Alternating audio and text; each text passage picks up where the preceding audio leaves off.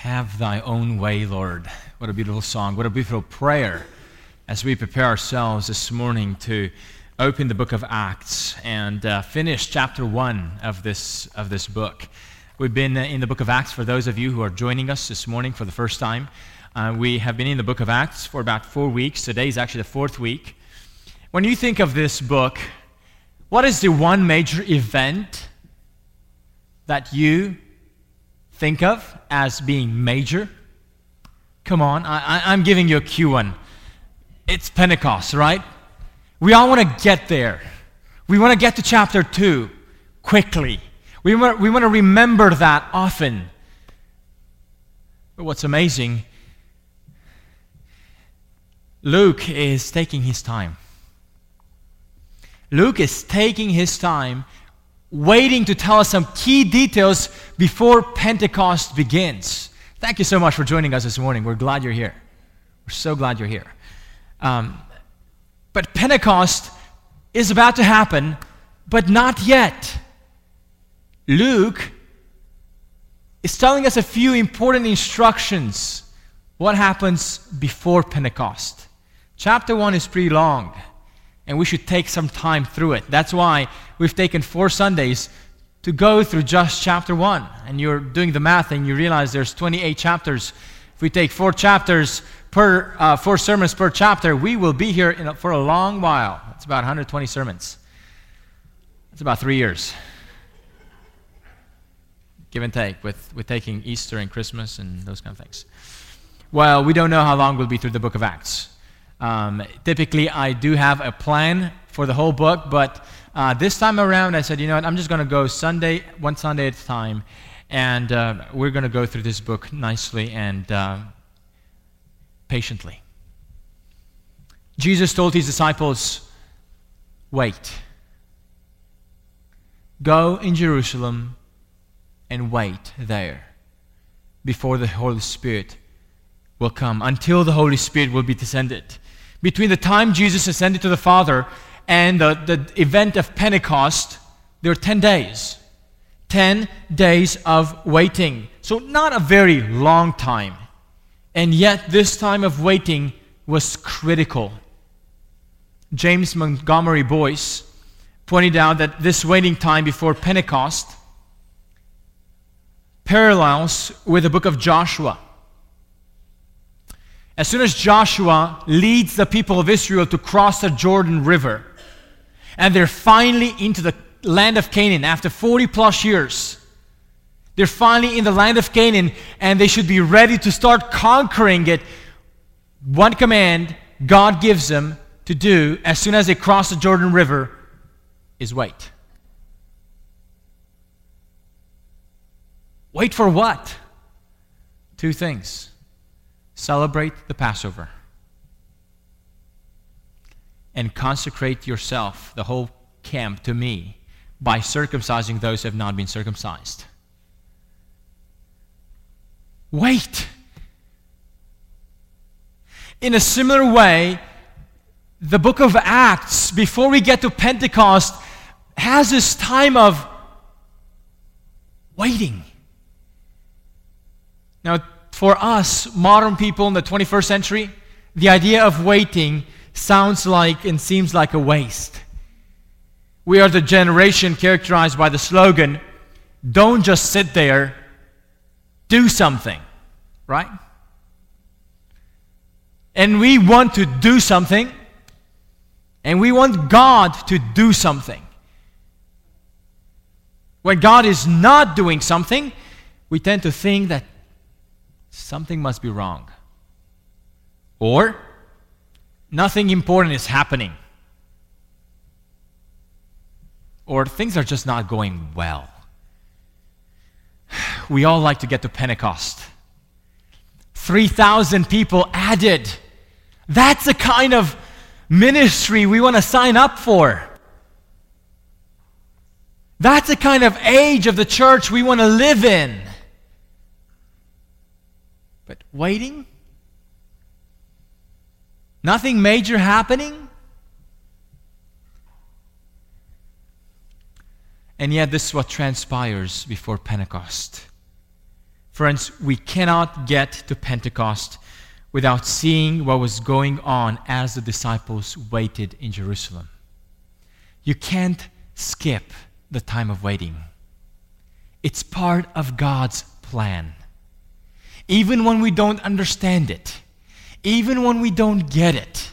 So with that introduction, I'd like to encourage you to open your Bibles to the book of Acts, chapter 1.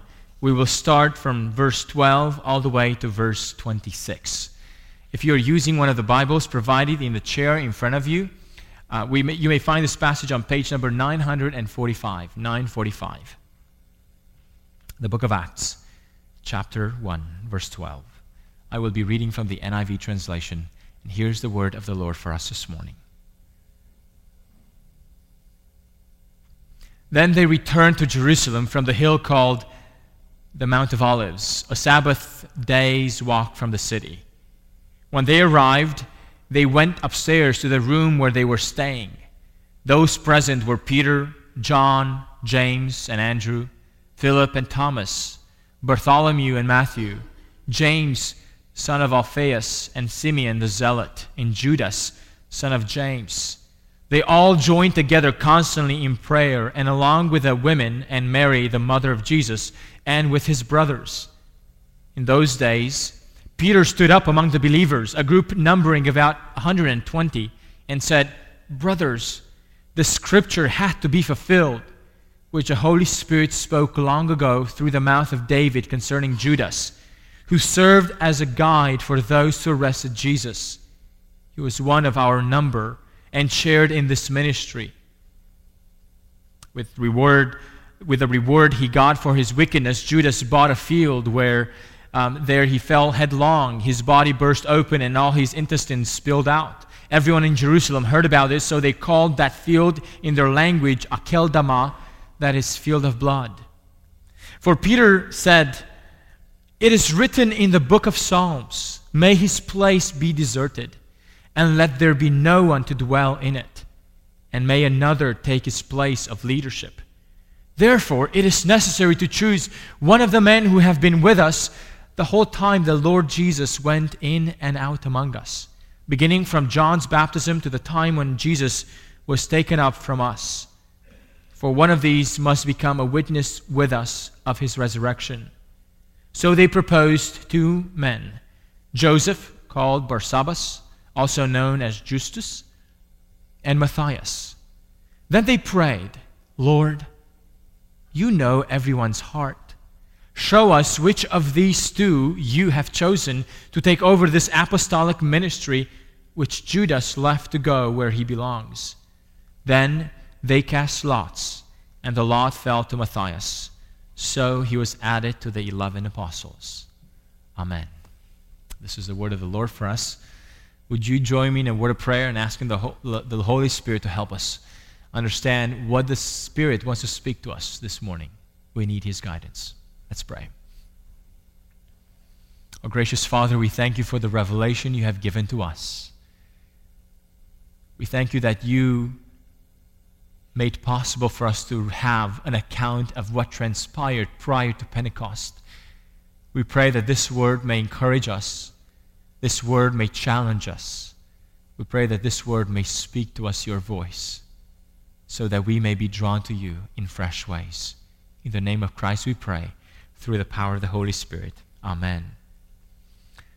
Friends, let me say very clearly once again, we cannot get to Pentecost without seeing what was going on as the disciples waited in Jerusalem.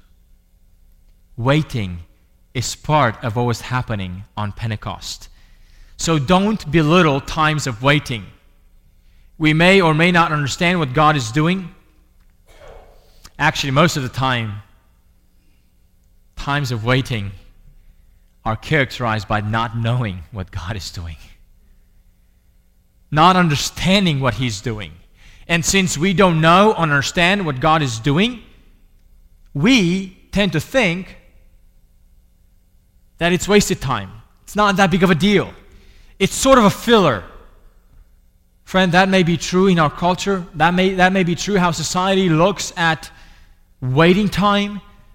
But that's not how God looks at this time. Times of waiting are critical preparations, even though we may not see it clearly. If you like taking notes, there are 3 points I'd like to draw your attention to this text as we look at this time of waiting. What is it characterized by? Commitment to unity in prayer. Commitment to unity in prayer. Commitment to examine the Scriptures. Commitment to examine the Scriptures. And third, commitment to biblical leadership. Commitment to biblical leadership. When Jesus died, and this is commitment to unity in prayer. When Jesus died, remember what the disciples did? They were all scattered. Thomas was away from them even on the first day of the resurrection.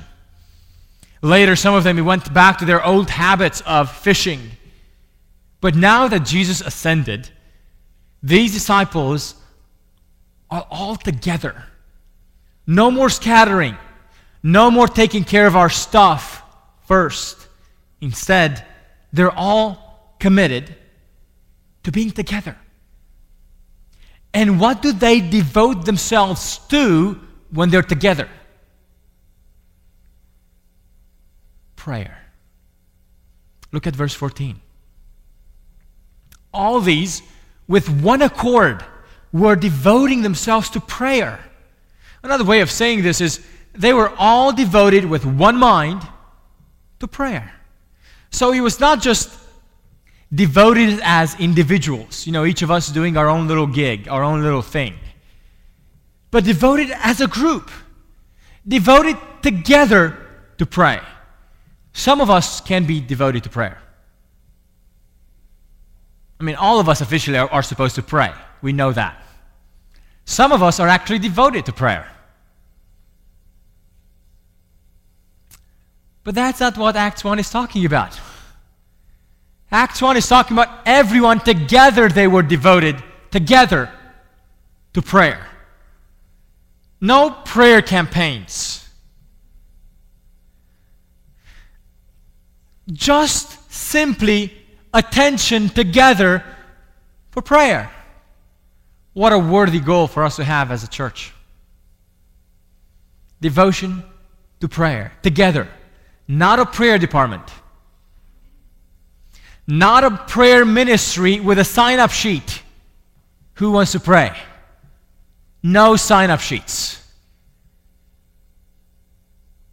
Everybody is committed to pray.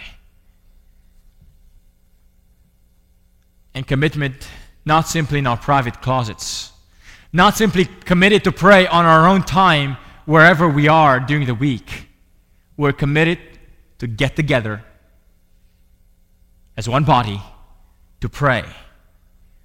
I told the deacons this past week as we were gathering and discussing areas of emphasis for this year. By the way, in the March church body meeting, we'll present some goals for the church.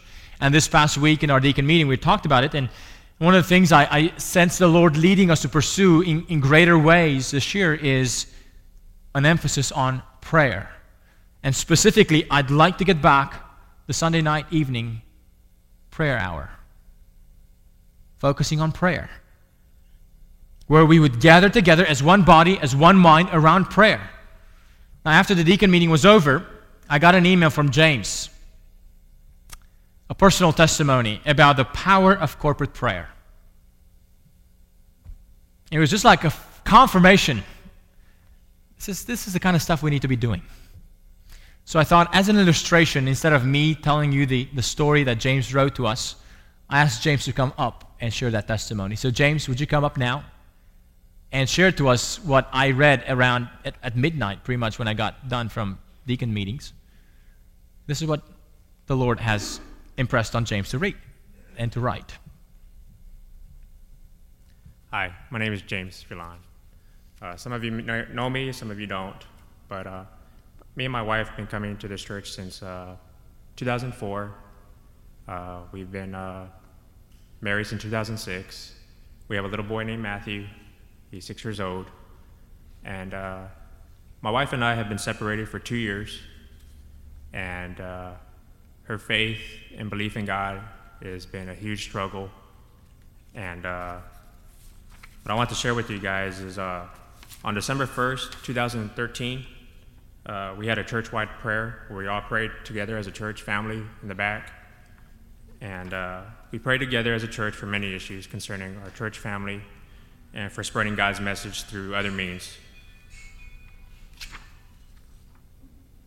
Specifically for my family, we prayed that for B. Falon to soften her heart towards God, and also for myself for wisdom and perseverance in fighting for my marriage and to be faithful to God. So God has answered those two prayers.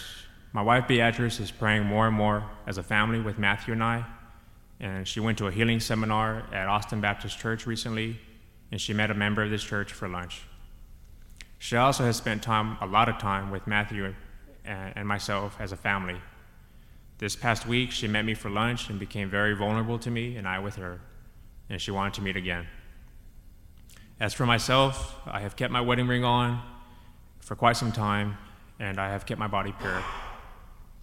I have met and talked with many men from this church and other people from all walks of life, and I mean some very random people. Some people had strong words of encouragement, some had their own stories, and some have gone through divorce and shared with me lessons that they have learned and wish that they did different. God was spoken in a lot of those conversations. My own son has even encouraged me not to give up, and that was powerful. I also have complete empathy for people who are single and live alone. I share these two things because God answered them, and my family still needs help reconciling and healing. I almost feel like please change your prayer, because God answered those, and now it's like, what's next? But this also gave me a huge boost in confidence in prayer, because it's like, wow, really worry about nothing and pray about everything, and then watch God work. I do feel closer to all of you in this church, and slowly have gotten to know each one of you and your lives. It seems like this circumstance has got me to be part of the family, the church family, and I think about you guys and your lives, and I'm grateful for each one of you. Thank you.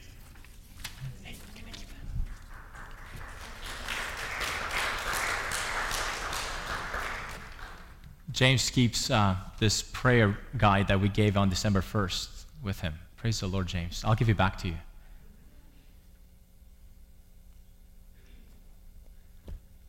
We must be committed to pray. And what I want to say, and I know many of you here in this church are committed to pray. I know that. But what I want to ask you as a church, why don't we make this be committed together to pray, to actually do it together? There's power when we meet together to pray. So I'm not a big fan of prayer chains and organizing prayer campaigns. Why don't we just make it simple? Meet to pray. That's it. That's a challenge. That's what the disciples did. It's amazing to see a member of our own congregation experience that power of prayer and the boost of confidence in prayer from that meeting on December 1st. And we'll have a few others of that church-wide prayer hour in the mornings until we can start our evening prayer night. But I want us to commit ourselves to pray. I love what Lloyd Jones, he wrote a little tract. Lloyd Jones, if you don't know him, get to know him. He's like the Billy Graham of Europe of last century. He wrote a little tract called Conversion, Psychological and Spiritual, and in it he says, I would affirm that much of the modern approach to evangelism with its techniques and methods is unnecessary if we really believed in the doctrine of the Holy Spirit and his application of God's message. And then he goes on to talk about prayer. I would affirm that much of the modern approach to evangelism with its techniques and methods is unnecessary if we really believed in the doctrine of the Holy Spirit and his application of God's message.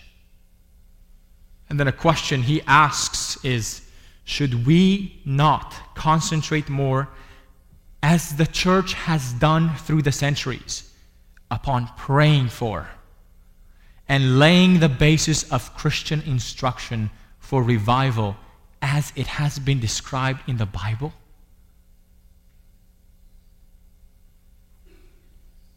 we have changed these methods of Scripture with church growth methods and other techniques of getting the word out. And there's a call for the church that the more we become edgy about techniques, the less we're praying. And I want us to reverse that. Don't worry about the techniques. Don't worry about the latest gadgets in evangelism. Just let's start with prayer and believe that when the church gathers to pray, the Holy Spirit can do things we cannot plan for. We want to do this year to grow. We want to grow this year now in our evangelism and witnessing. Every member, not just church programs. Those are important, don't get me wrong. But when we talk about growing in our evangelism and outreach, I want us to grow in our confidence and practice of actually speaking the gospel, of actually engaging guilty sinners in conversation about their spiritual condition. So what will be our strategy to accomplish this goal? May I recommend that we do what the disciples did right after the ascension, before Pentecost? Take prayer to a new level of seriousness. I pray that we would have members of our own congregation who would say, you know what, I know Sundays, it's nice to have Sunday afternoons off. We're committing ourselves to come and pray. Make this a real deal. We want to commit to pray together. Yes, we'll be equipping and training you as members to speak the gospel, but no equipping and no training can take the place of the unction of the Holy Spirit. He can make us witnesses. I was amazed, encouraged to see James hearing more of how he's sharing the gospel with people, because we're praying about it. It's amazing how others among us see that as well, and we feel encouraged to share the gospel. So friends, we want to focus on commitment to prayer. Eckhart Schnabel also said, for the church leaders and for the church as a whole, prayer is not a duty. It's a joyful privilege. It's not a chore that can be taken care of by one-liners between praise songs, but a passionate desire for the presence of God. That's what the disciples were doing as they were waiting. That's what I want us to do as a church. Second thing, a second focus, what the disciples did, they examined the Scriptures, a commitment to examine the Scriptures. The first focus was a commitment to unity in prayer. Second focus, commitment to examine the Scriptures. Now, this point is not explicitly stated in the passage, but it's explicitly illustrated in verse 15. Notice how Peter starts off his address to the group. Brothers, the Scriptures had to be fulfilled. Or in other words, another translation is, it was necessary for Scripture to be fulfilled. And then Peter talks not only about Judas, but Peter goes to two Psalms and quotes two Psalms word by word, from Psalm 69, verse 25, and Psalm 109, verse 8. And then, by the way, when Peter gets to preach his first sermon is full of quotations from the Old Testament. Now, how and why did Peter do this? How would he know that Scripture was fulfilled? How did Peter know that it was necessary for such events to happen? How did the disciples know about examining the Old Testament for the significance of these events? Not just Pentecost, but even Judas. How did Peter know? Do you remember Jesus as he was walking with two disciples on the way to Emmaus? Do you know what Jesus did to them on that walk? Let me point to you Luke chapter 24, verse 25. He said to them, Jesus with two disciples, "O foolish ones, and slow of heart to believe all that the prophets have spoken. Was it not necessary that the Christ should suffer these things and enter into his glory?" And beginning with Moses and all the prophets, he interpreted to them in all the scriptures, the things concerning himself. Jesus, on the way to Emmaus, has given them a study of the Old Testament. So when we come to Acts 1, even though Luke does not tell us that the disciples devoted themselves to examine the Old Testament, Peter's initiative gives this away. Now, Judas' action had produced a degree of crisis. He, one of the closest of the disciples, he who was even the treasurer among the 12, he was the one who betrayed Jesus. And he hanged himself on a tree. And Luke tells us that there was even a property purchased with his money, and the property was called Field of Blood. So in the whole land, this was known. This remained as a rumor, as a reputation. One of the 12. Look at what happened. What hope is there for this news about Jesus to start spreading when this is a kind of beginning it has with Judas hanging himself, betraying Jesus? Where were the disciples? Where were they going to go to understand the significance of those events? How to answer the objections of people? Peter goes to Scripture. Peter goes to examine the Scripture to understand, is there anything in the Bible that might tell us about these events? So they examine the Scriptures. Now, you remember last week we said, what was the one passage in the Old Testament that pointed to the ascension? Last week, Psalm 110. The Lord said to my Lord, sit at my right hand. And Peter got that, because he'll quote it again in chapter 2. But right before Psalm 110, it's Psalm 109. And that is one of the two psalms Peter quotes here as he talks about Judas. In other words, dear friends, Peter and the apostles and the disciples and the women and Mary and the brothers of Jesus who were gathered on that day, or for those 10 days, they were examining the Scriptures to understand what was going on in their own time and see how that might have been predicted, how that might have been something spoken of in the Holy Scripture. Can people around you see that you're committed to examine the Scriptures? When a crisis happens, or when we deal with a difficult situation, are you the person who says, let's go to the Bible and see what it has to say for us? Or do you feel like you know it all? Like there's nothing in the Bible for you and for your situation. There's nothing God can speak to you. Friends, the second thing these disciples were committed to is they were committed to examine the Scriptures. And Peter looks at Psalm 69 and Psalm 109. Both of them have multiple references beyond David to Christ, our Lord. I encourage you to go and read those Psalms for yourself entirely. We read some of it in our service earlier, Psalm 69. But I want to point to a few verses from Psalm 109, the other one that Peter quoted. It starts off this way, and it first refers to David, but I want you to hear echoes of Jesus as well.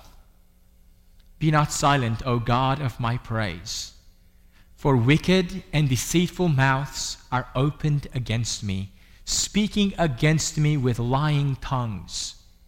They encircle me with words of hate and attack me without cause. In return for my love, they accuse me, but I am a man of prayer. This is what David wrote. I wonder if this is where the disciples got the idea of being committed to prayer. In the midst of affliction, in the midst of not knowing where to turn because of crises, because of hardships, you turn to Scripture and you find there an encouragement to turn to prayer. Friends, the devotion to study the Scripture and the devotion to pray go hand in hand. Friends, does Scripture affect your prayer life? And does your prayer life affect your Scripture reading? Do you combine these two together? Scripture not only should affect our prayers, Scripture also should affect our actions and decisions. So even though the second point is not explicitly stated, it is illustrated by Peter's initiative to explain their crisis by going to the Scriptures. And it's also to point forward as a solution by going to the Scriptures. And Scriptures pointed them to replace Judas. And the third commitment I want to point to you is commitment to biblical leadership. It's because of Psalm 109, verse 8, which says, "May another take his place," that Peter will lead this group of 12 or 11, along with the women, along with Mary, along with Jesus' brothers, to select a new leader in the place of Judas. I'd like to look at the questions: why did they do that, and how did they do that? Why did they do that, and how? Why was a replacement needed?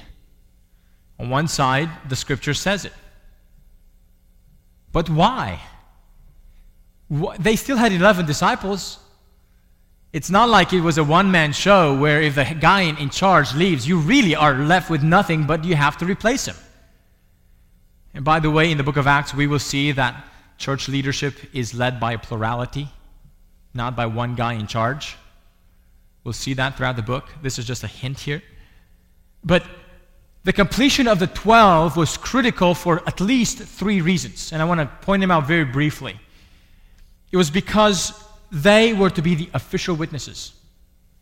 They were the official witnesses. As Christ's disciples, they will testify to the historical truthfulness of Jesus' life, death, resurrection, and his ascension.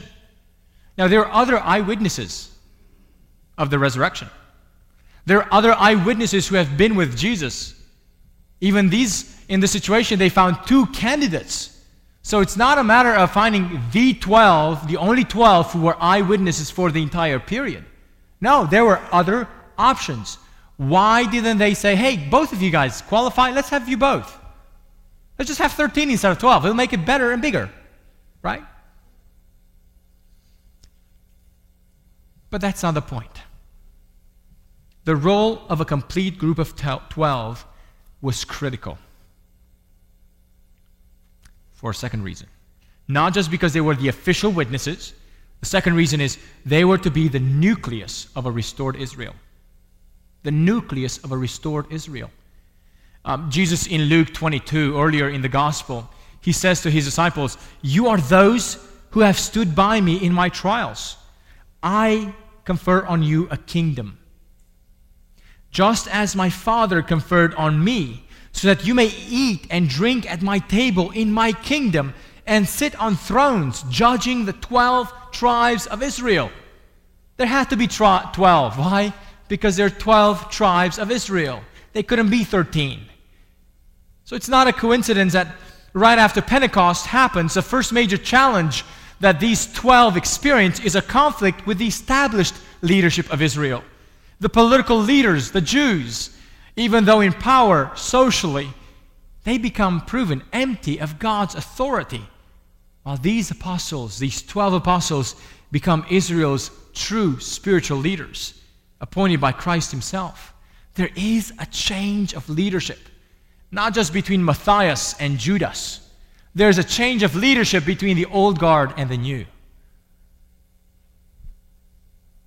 And the new guard had to start off with a full number representing the tribes of Israel. Eckhart Schnabel says the identity of the church as the people of God is tied to the 12 as a symbolic representative of Israel and of God's kingdom, which is now being restored. That's why the completion of the 12 is critical, because they're the nucleus of a restored Israel. The third reason they're critical, it's because as the nucleus of the restored Israel, the 12 will be the authoritative teachers.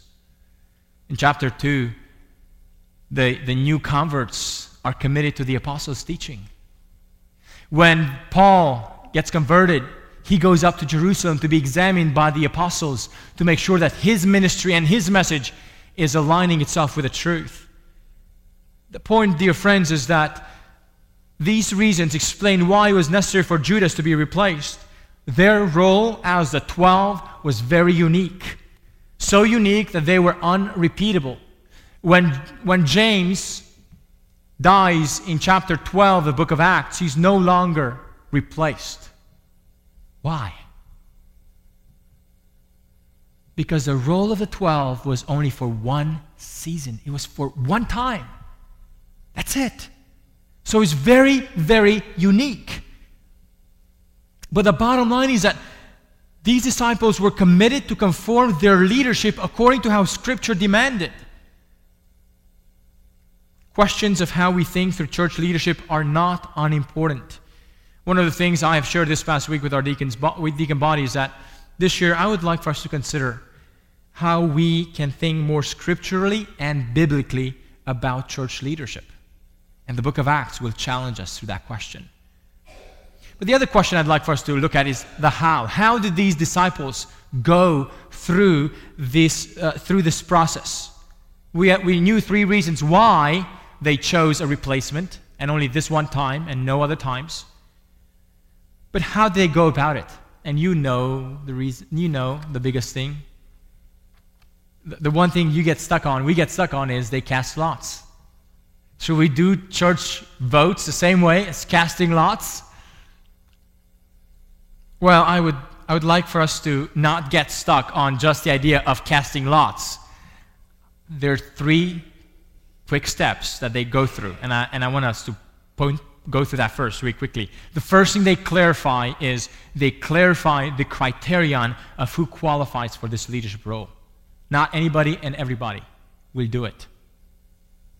Only certain people can qualify for it. And that qualification is spelled out by Peter in verse 21. One of the men who accompanied us during all the time that the Lord Jesus went in and out among us, beginning from the baptism of John until the day when he was taken up from us. In light of this unique criterion of being eyewitnesses during Jesus' entire ministry, only 2 men qualify.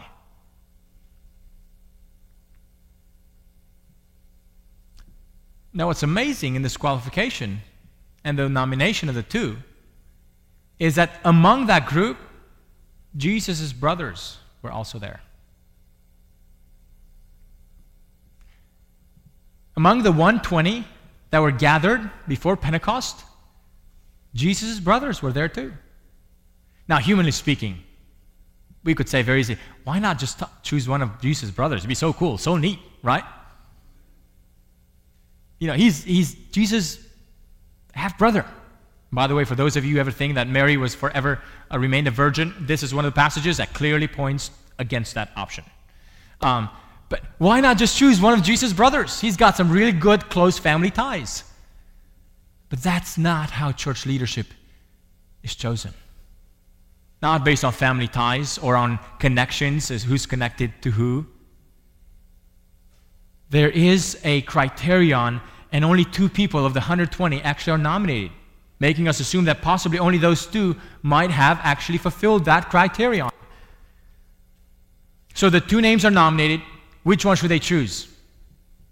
The next thing they do. So the first is they clarify the criterion, who qualifies. Second thing they do is they pray. We should not be surprised by this by now. But what they pray is even more important. Look at verse 24. They pray to know which of these 2 men the Lord has already chosen. Their prayer makes it clear that they are interested to get the man God has chosen, even though both people met the qualification. So when we choose leaders, do we choose people simply because we like them? People that fit our grid? Or people that simply are well connected? Or worse, people that fit the success grid of the business world? When we come to choosing leaders in the church, we must realize that God is so interested in the life of the church that He is calling specific leaders to lead the church.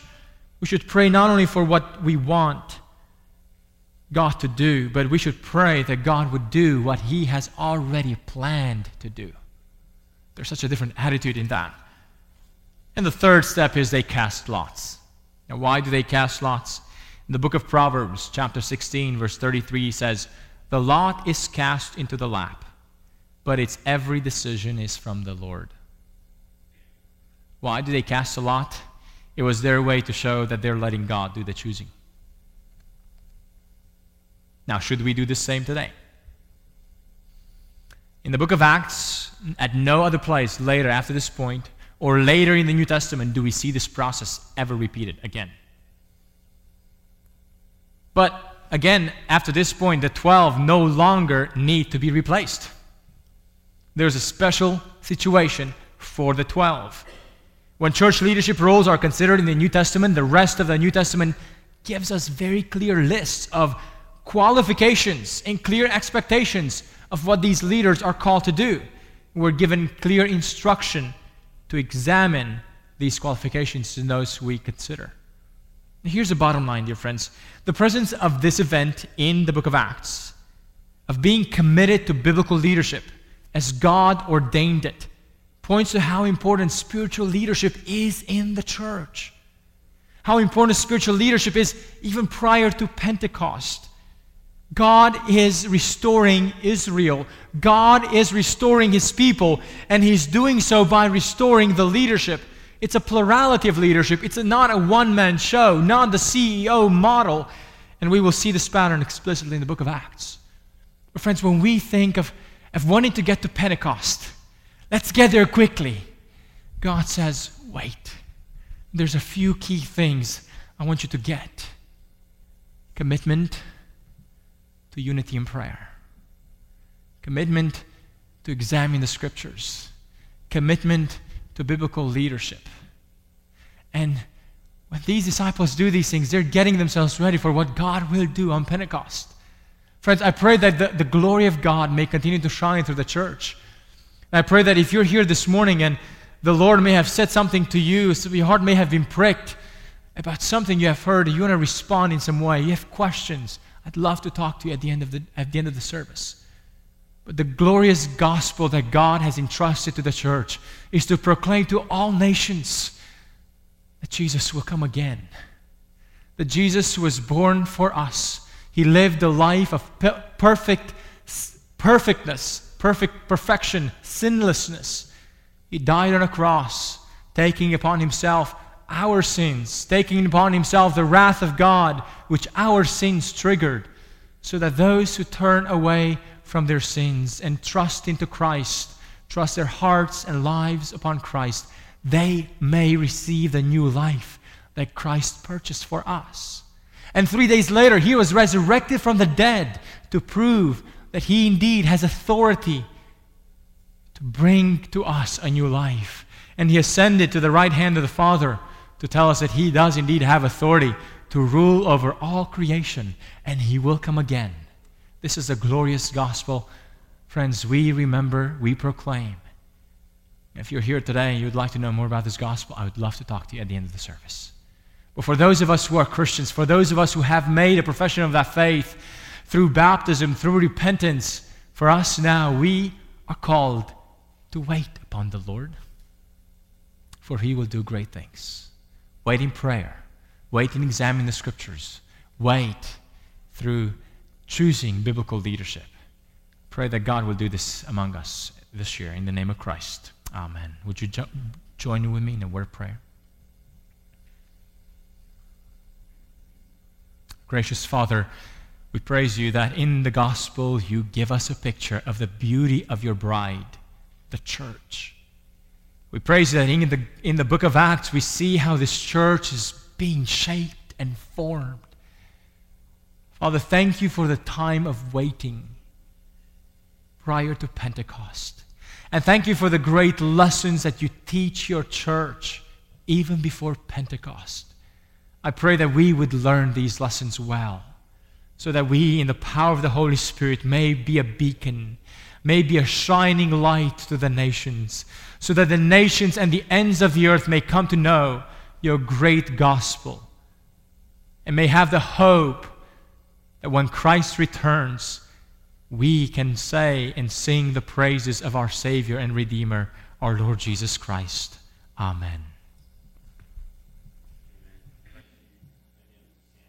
And sing with us.